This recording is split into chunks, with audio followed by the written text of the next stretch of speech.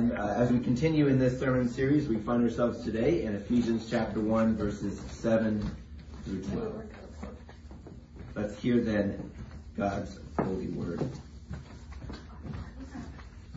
Blessed be the God and Father of our Lord Jesus Christ, who has blessed us in Christ with every spiritual blessing in the heavenly places, even as he chose us in him before the foundation of the world, that we should be holy and blameless before him. In love he predestined us for adoption to himself as sons through Jesus Christ, according to the purpose of his will, to the praise of his glorious grace, with which he has blessed us in the beloved.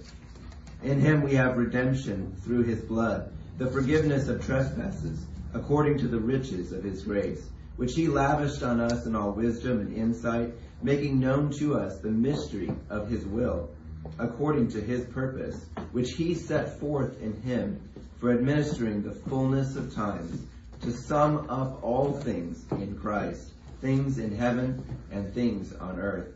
In him we also are given a share, having been predestined according to the purpose of him who works all things according to the counsel of his will, in order that we might be, for the praise of his glory, those who have already hoped in Christ. This is the word of the Lord. Thanks be to God. Let's pray here. And now, O God, let the words of my mouth and the meditation of all our hearts be acceptable in your sight, O Lord, our rock and our Redeemer. Amen. Amen. Well, there's some advice I give to some of my seminary students. So these are budding preachers. When I'm evaluating their sermons, as I'm watching them, looking at Derek. I've not actually given you this advice, Derek, but I've had to give it to some students, and that's don't preach during the prayer. Sometimes, maybe you've heard this before, when a sermon has gone on perhaps a long time, and the preacher realizes it's time to end, and so it's time, let's pray then together. But the sermon kind of continues on through the prayer, and it's like, in fact, we're starting to get points and subpoints in the prayer, and it's kind of like, the sermon concluded, let's go ahead and just pray at that point. Well, as I was preparing this week, I was thinking, maybe I actually shouldn't be so critical about this kind of thing, because that's kind of what Paul is doing in this passage, which is Paul prays, he greets the Ephesians, he says, hello, greetings in the Lord, and then immediately he breaks into a prayer. He says, blessed be God the Father. So he starts praying. It's not directed to the Ephesians, he's not talking to them, he's talking to God, but it's kind of like he's preaching, he's teaching the Ephesians for his prayer. We get to listen in a sense. And what we're listening into as Paul is praying is listening into how God has blessed us, what he has done for us. Really, it's just a list, one after another, of the great benefits that God has given to us that are available in Christ. And really not just what these benefits are, but Paul kind of has points and subpoints. So it kind of sounds a bit like a sermon of why we have these benefits, how we got these benefits, what they're for. Because of who God is and what he's done, these benefits then are about who we are as well. So Paul is teaching through this prayer, not really just teaching us how to pray, though it's that too, you might say, but teaching us to know what we have in Christ. What do you have? What treasures do you have today? And knowing this can cause us to give praise and thanks and to live according to these great gifts. I told Larry before he left this week, I said, well, thanks for giving me this passage, because it's just all gospel. I mean, this passage is really just one after another of great things that you have in Christ. He doesn't say anything about what you're supposed to do. It's just, here's what you have. Isn't that great? Here are the gifts you have. So let's open them up and see what's inside. Last week, Pastor Larry showed us that this prayer that Paul prays is a Trinitarian prayer, which is kind of great. I hadn't noticed that before when he pointed that out, that Paul prays to and blesses God the Father. But then he goes on to talk about the gifts of the Son. And then he's going to end with the gift of the Spirit. So we have Father, Son, and Holy Spirit in this prayer. The first section covering the action of the Father, that was last week's sermon, and particularly the Father's choice, his predetermination ahead of time to show us his love, to choose us in love, to adopt us as his children. And then it's this section that we're looking at today that Paul looks at how the Father enacted that plan. Well, how did we become children? How did he show us love? Well, it was in the work of his Son, that we're sons in the Son, that we're children by his Son. So Paul in this passage is still addressing the Father, but he's in a sense talking about the Son. He's the subject of Paul's praise. And I think next week Larry's going to come back and talk about the gift of the Spirit. Well, how does the Spirit apply all of these great gifts to our lives? Seal them, in fact, in us as individual persons. And as I was thinking about all of this for this week, I was thinking what a great opportunity to cover some basic Trinitarian theology. I do teach theology for a living, so Larry said, go ahead. And what we confess as Christians, when we confess that God is a Trinity, it's good to go over some of these things, and it can help us understand why Paul talks the way that he does.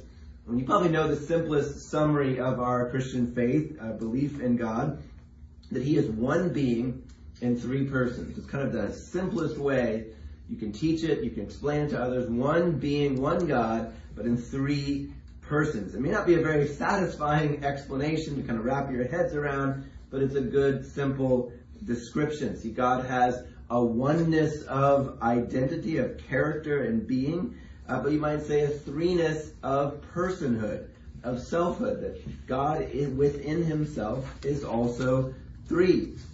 And that's really why Paul can praise the Father about the work of the Son. I think that's the explanation why Paul, that's our belief in the Trinity, but this is why it matters. Paul is going to praise the Father about the work of the Son. We might say, if we didn't believe in the Trinity, that'd be kind of unfair, wouldn't it? To praise somebody else for somebody else's action. So it actually explains to us, you wouldn't be able to do that, but the Son isn't a separate individual, a different being. He's one with the Father. And yet, on the other hand, it's also the case that the Son isn't so one, you might say, that he doesn't have a unique work that is his. That Paul really can say, the Father chose us. That redemption is in the Son. That the Spirit is the one who seals us. Who's the Son, after all, not the Father, who became incarnate for us, that took on our flesh. See, although God is one, the Bible often connects different actions of God with the different members of the Trinity. We have to be careful with this, but it's something the Bible regularly does, and we often do this ourselves when we talk about, I believe in one God the Father, Creator. So connecting creation with the Father. Connecting salvation or redemption with the Son who took on our flesh. And then connecting the Spirit as the one who applies all this, who wraps it up, consummates salvation for us. It's right for us to do this because this is how the Bible talks. It's how Paul talks right here. In the Son, he says, is redemption, because it's the Son who took on our flesh and is still in our flesh even now. The Father and the Spirit redeem, of course, but it's the unique work of the Son in accomplishing this redemption. This is the plan, that the Son might be the mediator between God and men. I hope this is a good reminder to us of some of our beliefs, but it's also a good segue into the opening words of our passage here. Paul has just spoken about Jesus as the beloved one. It's a beautiful picture that we are in the beloved, the one who is loved of the Father. The Father showed us love in his beloved. See, all that Trinity stuff really is relevant because that's how Paul talks. See, the Father has loved his Son for all eternity. That's who God is. He is love in himself. The Father has always loved the Son. The Son has always loved the Father. The Spirit is love in the Trinity. And that is, in a sense, how we are wrapped up in this love. That's how blessed we are. We're caught up into this love that God has for himself, for his Son, for his Spirit, his Father. The Father is always delighting in his Son. And this is encouragement for us because now the Father has that same delight over us as his adopted children, for who we are in his sight. And in all of this, Paul is then going to lay out two major benefits. He basically just says two main things. They're kind of long phrases, but two major benefits of what we have in Christ, in the beloved, in the Son. He says it in verses 7 through 10. He says, we have redemption.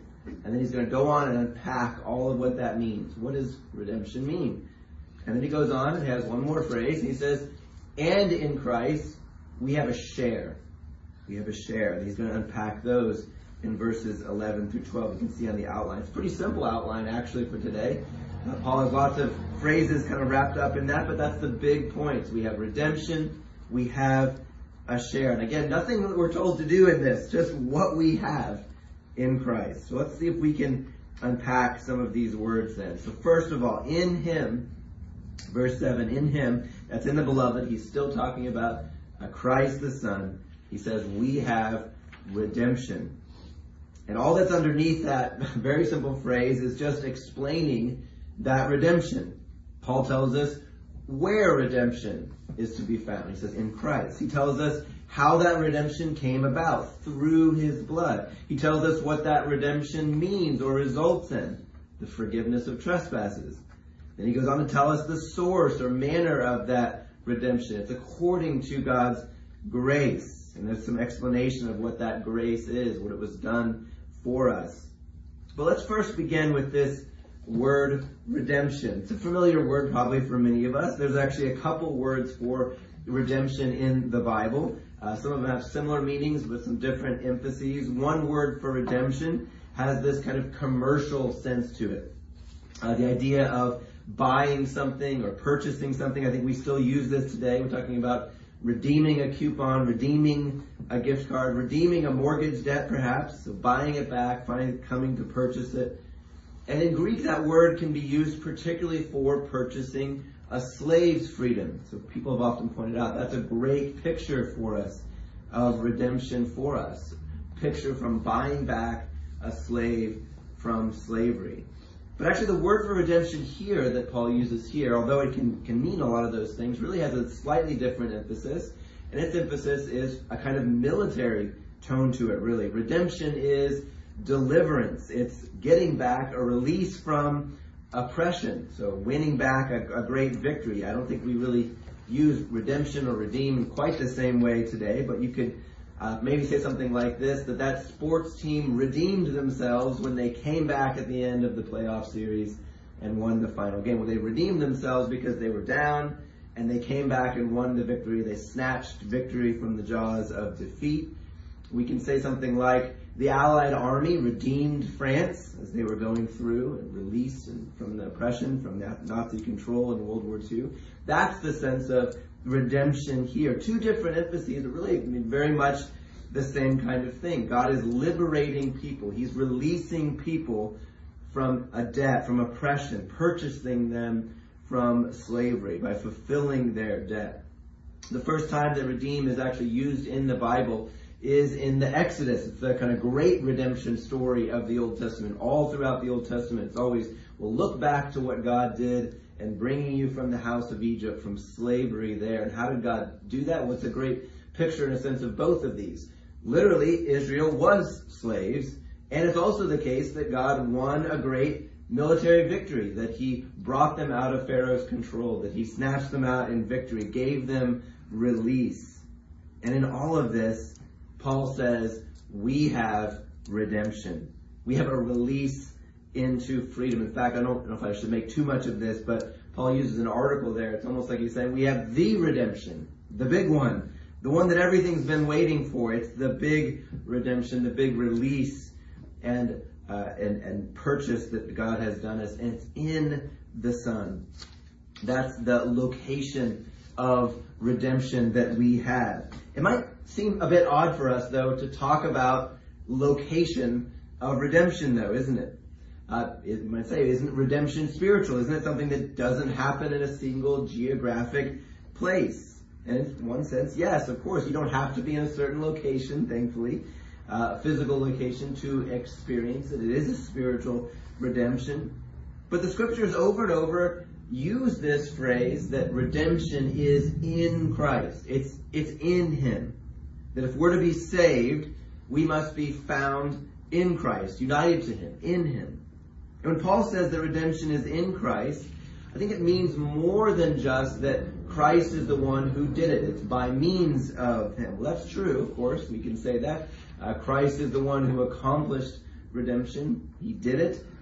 But it's also the case that it's truly in him, that he's the source of salvation. It belongs to him. Think of that great phrase in Scripture used over and over again. Salvation belongs to the Lord. It's like a property that he has. It belongs to him. It adheres in him. Righteousness is in him, and salvation belongs to the Lord.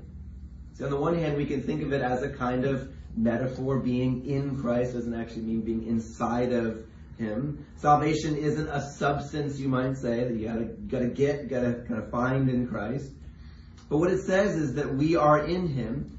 It means that we're identified with Christ by faith. He is our representative. Everything that's true of him is now true of us. You might think of this like in politics or in any kind of national sense, that our ruler represents the people. So whatever he does, if he goes to war, he does this. In a sense, the whole nation is wrapped up in him. He's carrying the whole nation. Everything that he does, in a sense, happens to us as well, metaphorically in him.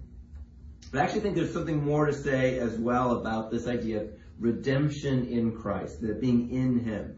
That there's a sense in which we can't actually say redemption really is somewhere. It's located somewhere. It is in a particular place. We might say it's not nowhere.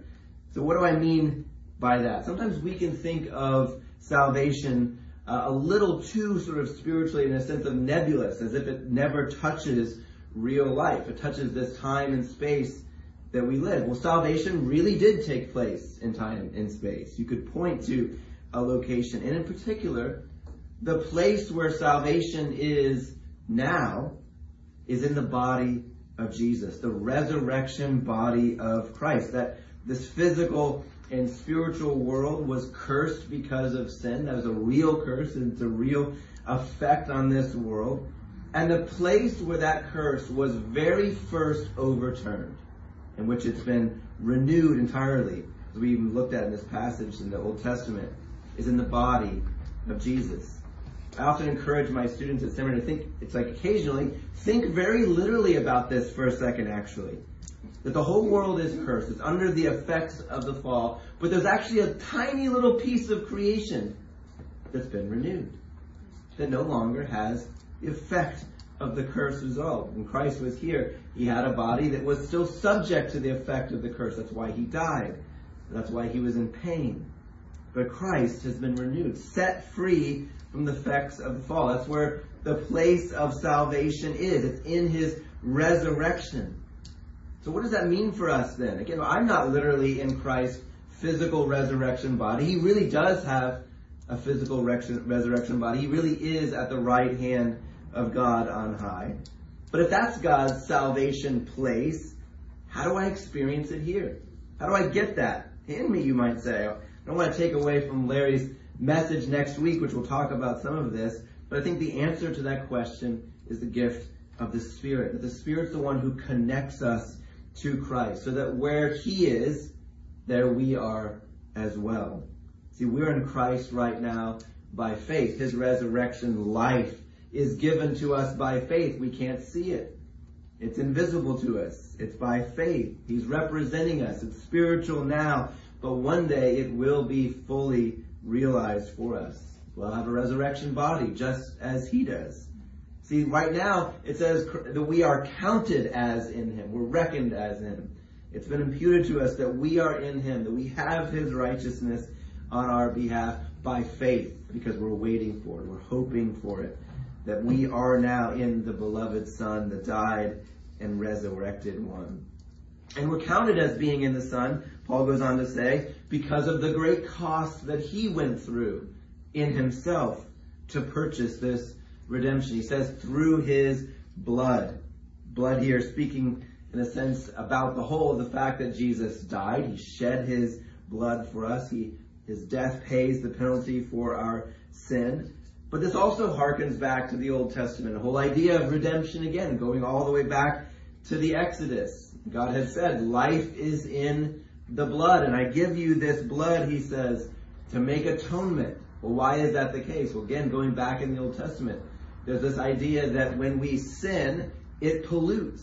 Sin is a pollution. And the phrase the Old Testament uses for us is this phrase, blood guilt. It's like our guilt kind of like adheres in our blood. It shows forth our guiltiness. And over, there's actually a picture for us in the Old Testament that blood cries out to God. You might remember Cain and Abel. He says, your blood of your brother cried out to me. And again, this happens in the Old Testament. Your blood guilt cried out to me for vengeance, for justice. I can't just leave this sin to go. But again, as a shadow of the things to come, the Lord said, I will give blood, animal blood, as atonement for your life. It's blood of cleansing. The writer of Hebrews is kind of summarizing the whole Old Testament when he says, under the law, everything was purified with blood, and without the shedding of blood, there's no forgiveness of sins. See, it's with the precious blood of Christ. That's a great phrase, isn't it? Precious is the sense of pure and offered up. Christ's precious blood, a lamb without blemish or defect, that were redeemed. See, because Jesus' life produced no blood guilt. His blood could actually atone. Ours couldn't because it's guilty. It has blood guilt in it. But Christ offered his blood, his life, to atone for us. And then the next result, Paul piles up these phrases. He says that's what it meant. Forgiveness of trespasses. Through his blood, this is what we're given. The Bible's word for forgiveness, you might know this, but literally means to send away, to release. A friend of mine has said to send packing, to get out of here, is forgiveness. It's a picture of not just canceling a debt, but sort of releasing from that, releasing from its bondage, its binding to us. Our deliverance in Christ is our sin, is the sending away of our sins, our being released from them, especially their debt over us, their kind of hold on us. What's forgiven and canceled then is our trespassing. Again, not a phrase that we often use much today, in maybe just in religious kind of terms, but it's our crossing of God's boundaries. See, God made a good world, and he made boundaries. He said, enjoy it right in this area, but don't go across these bounds. I didn't make you to be that kind of person, make the world to be that way. Well, we didn't heed that, went into the territory that God said not to go. We trespassed. But it's in Christ. He says this trespassing is forgiven. It's sent packing. It's put aside. If you've noticed so far, none of these benefits have depended whatsoever on anything that we have done. So it shouldn't be a surprise then that Paul says, well, the manner of this redemption then has nothing to do with you, but with God, with his gift. It's according to the riches of God's grace. So we've seen the location, the means, the result of this redemption. Now we see the sense of this manner of this redemption. It's according to God's grace. Well, what's grace? God's favor, his unmerited favor, something you can do to merit it. Simply God's favor, his gift to us. We don't merit gifts. Gifts, the whole idea of a gift is not something that you deserve or worked for. God has given this as a gift. And the good news of this too is he's rich in this favor. He didn't exhaust it entirely. It's like you can't exhaust God's graciousness, his favor. He's got a wealth of gifts to give. You can't get God's gifts. He continues to give them. In fact, this abundance theme is what Paul says, that he lavished this grace on us. This lavish is a picture of overflowing, poured out, abounding in excess. Jonathan Edwards, the great Puritan preacher and thinker of our country early on, often spoke about God as a favorite image as God as a fountain, an overflowing fountain that never runs dry. And what's the idea of a fountain? It just keeps coming out over and over. It doesn't run dry. It just keeps giving in grace and in blessing. That God has lavished this gift of his Son in grace on us. Well, if you look at verse 8, you'll see that the showering of God's grace was done, Paul says, in wisdom and in insight. This is great, but it's kind of a surprising clarification, because on the one hand, we don't often think of somebody who's extravagant, somebody who's kind of always giving stuff away. We kind of think he's not very wise about his money. There's wise people about their money who keep it, and then there's extravagant people who just kind of spend it carelessly. Well, interestingly, Paul says God is extravagant in his grace, and he's wise in his grace. It fits together. That God is, his extravagant giving isn't contrary to his wisdom. It's done in wisdom. It's not haphazard or random. And by the way, that's good news too. That God's grace isn't just sort of random about it. It's actually integral to his character. He thinks about how extravagant he wants to be. It's not random. This is who God is, his character, his very person. But God's wisdom, his gift of grace, Paul goes on to say, is shown especially in what comes next. See, all of God's salvation to us isn't something that just affects our hearts without involving our minds. I mean, you could kind of imagine, you could sort of suppose a hypothetical and say, God could actually save our hearts and kind of leave us clueless about it. We would never know that we were saved. We would never know what this meant or how to operate in this life. God changed our heart, and that's great, but we don't really know anything more about it. But God saves, and in saving, he also reveals himself. He helps us know now the world that we live in, the world that he made and that he is renewing. And so what did God make known to us in all of this grace that he lavished on us? Paul says, the mystery of his will. The Bible speaks about a mystery as something that if you looked and looked and looked as hard as you possibly could, you could never figure out on your own. But as soon as God reveals it, you're like, oh, that's what it is. That's what it is. Hidden in plain sight, as one Bible scholar I love has put it that way. The mystery of God's will. And it's his purpose here. God's purpose, his will, his intention for all history, for his creation. And there's three things about this purpose that Paul lists here. He says, what is the purpose that was revealed in this? God's will was to set it forth in Christ, number one. It was for the administration of the fullness of times, number two. And its end goal, number three, was to sum up everything in Christ. So let's look at these briefly. God's will, it says, was set forth in Christ. This is such a great phrase. It means that everything that God intended to do or make known, he says, it's in Jesus.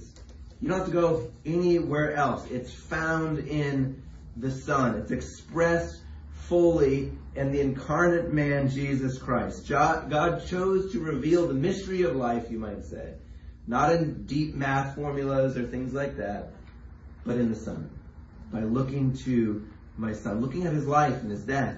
It's to make Jesus of central importance, really the very center, not only of our salvation. We know that's the case. We know that Jesus is the center of our salvation. Did you ever think about Jesus as just the center of life, of history, of creation? I love Paul in Colossians, another letter actually very similar to Ephesians. He says it this way: in Christ are hidden all the treasures of wisdom and knowledge. So wait, how many treasures, Paul? Like some of them, right? I mean, there's a few of them that were else. No, all of them. They're all in Jesus. A little bit? No, all of them. It all hangs on the knowledge in Christ.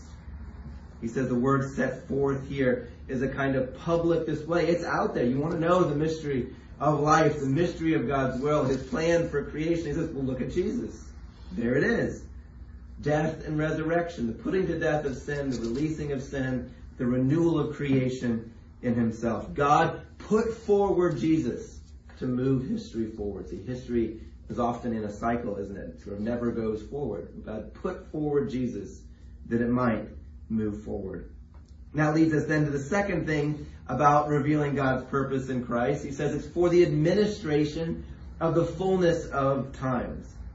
This actually sounds really complicated, but I think what it's getting at is this. God revealing Christ is the way that God is ruling the world now. So he put forward Christ to know his will, to know what's going on, to have the knowledge of everything in Christ. And he says the fullness of time is now.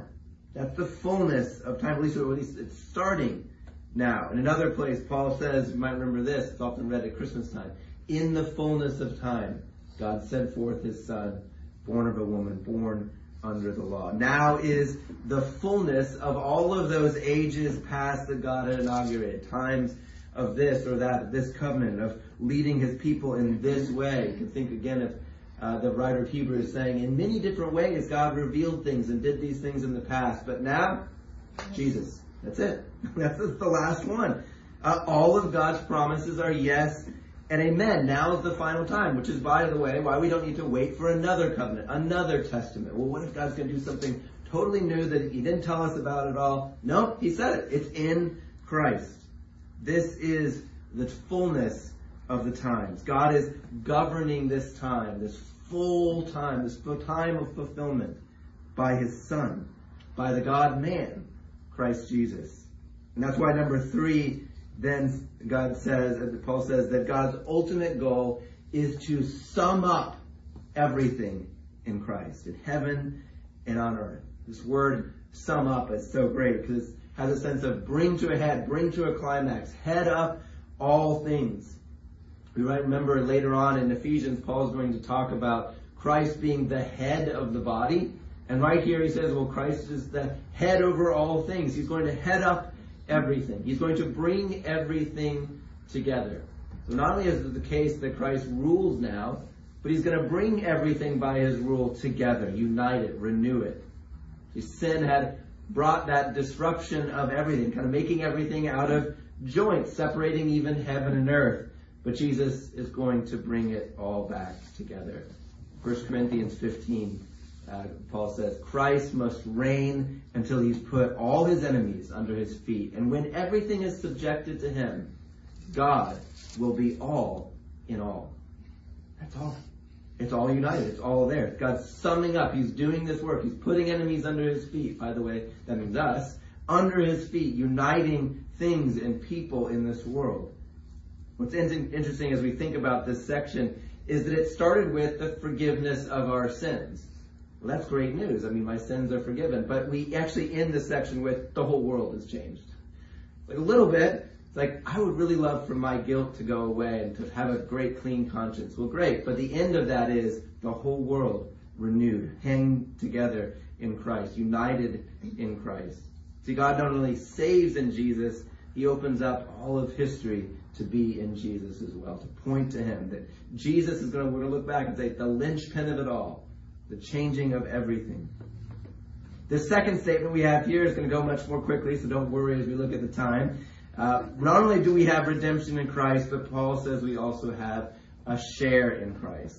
I've intentionally translated this phrase pretty ambiguously. Some of your translations might say, given an inheritance, made heirs. It's kind of a difficult word to know exactly what it means. It certainly can mean an inheritance, something you're given of the Father, and that fits very well. And Paul's going to talk about inheritance very clearly in the next passage, that we're made heirs to reign with Christ.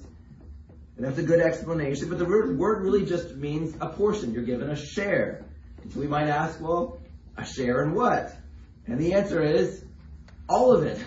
Everything I just said, from forgiveness of sins to the renewal of the whole world, summing up everything in the You're given a share in this. It's the flow of this passage. We're redeemed. We're forgiven of our sins. And then we can know God's will in the history of this world. We can begin to take part in it, to live in Christ. So that our goal of living is God's goal in all of this. Summing up things in him, that we might be for the praise of his glory. That's one of the final phrases here. That we might be for the praise of his glory, which is great because it doesn't just say that we're to praise God, which is part of it. Part of all of this redemption is so that we might praise God. But Paul actually kind of says it a little bit different, kind of funny. He says, so that you might be for the praise. It's like your whole life. Not just your words. Everything that you are might be for God's praise. I mean, we might become God's praise in our whole selves, pointing to him. We have the cosmic goal of God's plan. We have the goal for us individually, all of it to the praise of God's glory. Well, an ending for this kind of message, an application for this message is actually kind of difficult because, again, there's nothing for us to do. So the first thing is simply to be in awe of this. This is all that God has done for you. That we might praise him, but we might live according to this and see what he has given for us. But just last kind of application for us as we think about this passage and going on. The flip side of having a redemption in Christ, and by the way, that's present tense. We have a redemption. It's not something that we had, we had a redemption. It's kind of in our back pocket and you can kind of put it away. No, it's something we have, and therefore that we're to live according to. And if we have redemption in Christ, that's where it's located. What does that mean? Is that it's not located anywhere else. It means you can't leave Christ and expect to find redemption somewhere else. If it's in Jesus, that's where we must go. That's where we must remain too. We must abide in Christ. We can't turn aside. We have to mature in Him, grow up from Him, and know what He has for us in the world. See, our culture has a narrative too about where this world is heading. That things might get better perhaps if we do this or that. It has a redemption, has a liberation story. It has, by the way, a way to atone for trespasses. It's a very difficult way if you think about what our culture says to actually atone for what you have done. It has mysteries, our culture says, that are going to unlock how you really know how to live in this world. But it's when we know what we already have in Christ, presently, what we have in Him, that we can say, no, I don't really need that. We can resist that temptation and not be swept away with our culture. This is what you have in Christ right now, in Him. So listen again to Paul's prayer of praise to God about Christ, but concerning you. What is in Christ for us? In the name of the Father, and of the Son, and of the Holy Spirit. Amen. Let's pray together. Almighty God, our Heavenly Father, we give you thanks that in Christ is our redemption for us and for all the world. That you have made us to have a share in it, that we praise you, O God, for what you have done, what you have given to us. So we ask you now, by your Spirit, help us to continue to receive these gifts and to hold on to them with thankful hearts, to renew our minds so that we might know your will. Cause us to share in your plan, to sum up all things in your Son, and give us grace always to abide in Him. For we ask it in His name and through your Spirit, one God, now and forevermore. Amen.